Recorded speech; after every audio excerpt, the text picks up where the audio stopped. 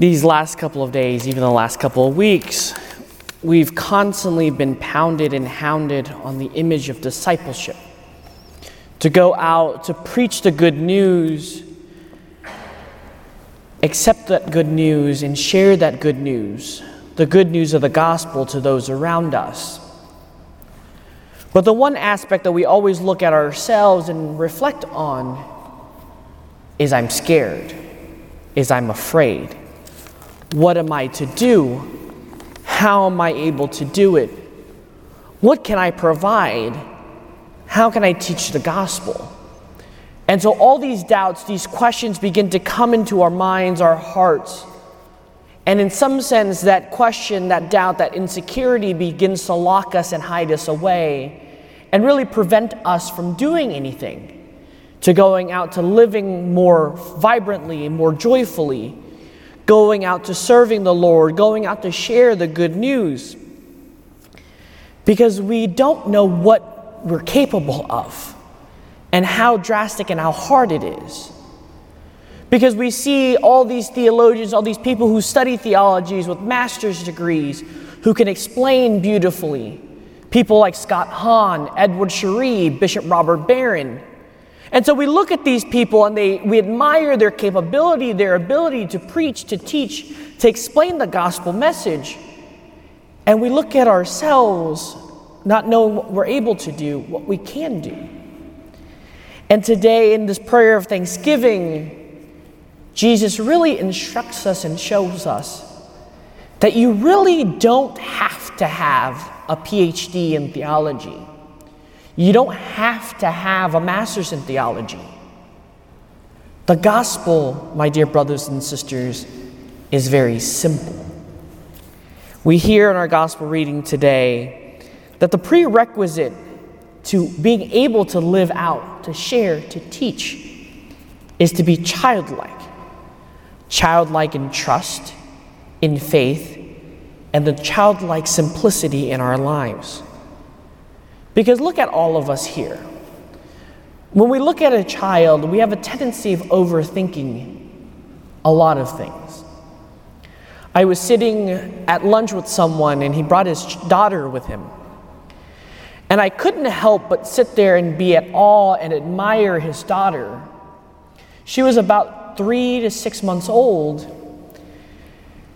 And just to see the awe and wonder on her face, the fascination with food, knowing exactly what she wanted, and really being able to know who she wanted to go to. There was no asking. She went directly to her dad when I was holding her. She knew exactly what she wanted to eat, and she wasn't going to take anything less. She knew what she had to do. And that sparkle, that joy on her face really spoke to the joy of the gospel. An infant child teaching a priest what it means to have joy, to live simply, and to really see the awe and wonder of God in life with that sparkle and that joy in her eyes. That, my dear brothers and sisters, was her living out the gospel message. We don't have to be theologians again, my dear brothers and sisters. Because we hear today in our gospel reading again, Jesus continues and says, "The Father has revealed it to me, his Son, and the Son manifests and shows it to us."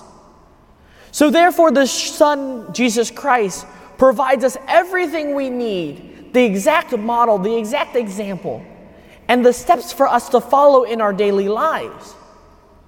So we don't have to be able to craft anything new. We don't have to come up with a new invention. Jesus shows us exactly what we have to do, how to proclaim the good news, how to preach the good news, how to live and to share the good news.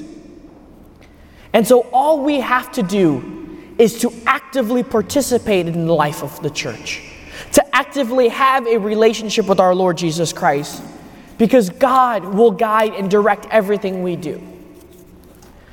I remember a statement my spiritual director made my first couple of years with him. He said, "Lynn, one of the greatest things in life, especially as a Catholic, is to not fight it. We have a tendency of fighting our Lord tooth and nail for everything. But what you should do instead is to sit on the roller coaster and enjoy. It's going to be scary. You're going to be yelling and screaming. But you know at the end of life, when you enter eternal life, it's going to be joy. It's going to be excitement. And nothing will change and nothing will impact you, but everything will change at the end. You'll want to go again, to do it again, because you've encountered so much joy and love in eternity. And so, my dear brothers and sisters, let us look at our own life. Let us be childlike and simple. The gospel is just that. And let us follow after the example and model of Jesus to live, to preach, to share. That's all we're asked to do. Amen.